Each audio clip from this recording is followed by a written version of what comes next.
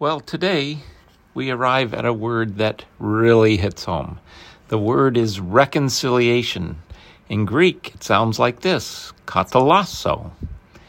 Most of us have experienced becoming alienated from someone, an argument, a falling out, a disagreement that puts up a barrier. This is especially painful when it happens with someone you love or a good friend. One of my great sadnesses over my ministry is seeing how families, brothers and sisters, or parents and children can become alienated over something that has happened. And by the way, parents, you may think your adult children won't get upset by who gets what after you're gone, but you're being naive about human brokenness. Get everything possible written down somewhere, because it's the number one thing I see that sows the seed of division. But I digress.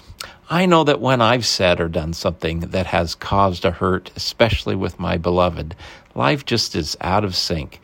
But when we talk it out and work through it and get beyond it, that hurt is healed.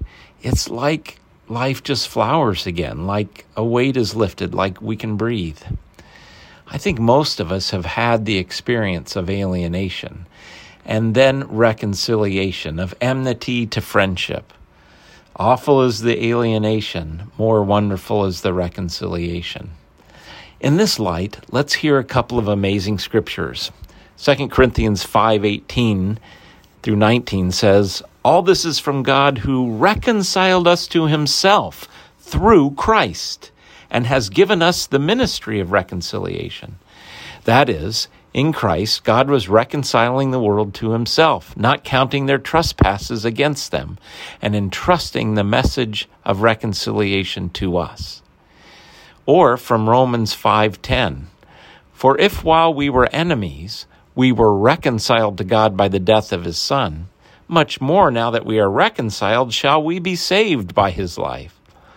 Paul brings this word reconciliation in to name the significance of the Christ event. Just like with forgiveness and justification, the word implies the underlying problem addressed by the gospel, in this case, alienation. We are alienated from God. We are separated. And I think everybody experiences that. Even if it's a vague separation, or maybe it's a hostile separation, there's this barrier.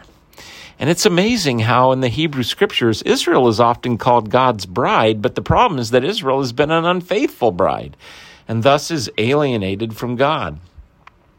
Paul uses this word reconciliation to name one of our greatest needs, you see, to be reconciled to our Maker, to Almighty God. Our sin, our going our own way, our hardness of heart has put up a barrier. From behind this barrier, we fight against God, and then God looks to us and is perceived by us to be not for us, but against us, an enemy. God doesn't look like a friend, but an adversary.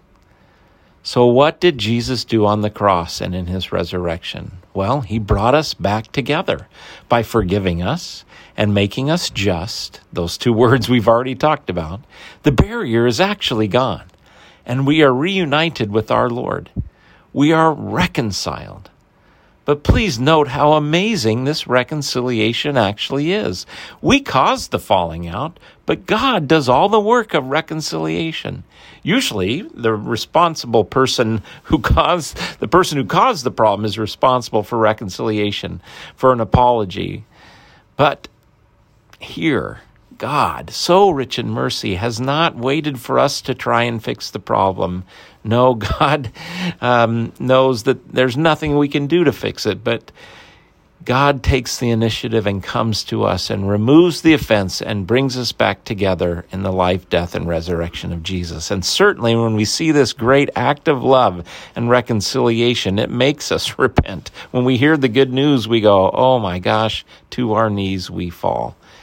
And in that place, we have the promise that we are not enemies, but we are friends.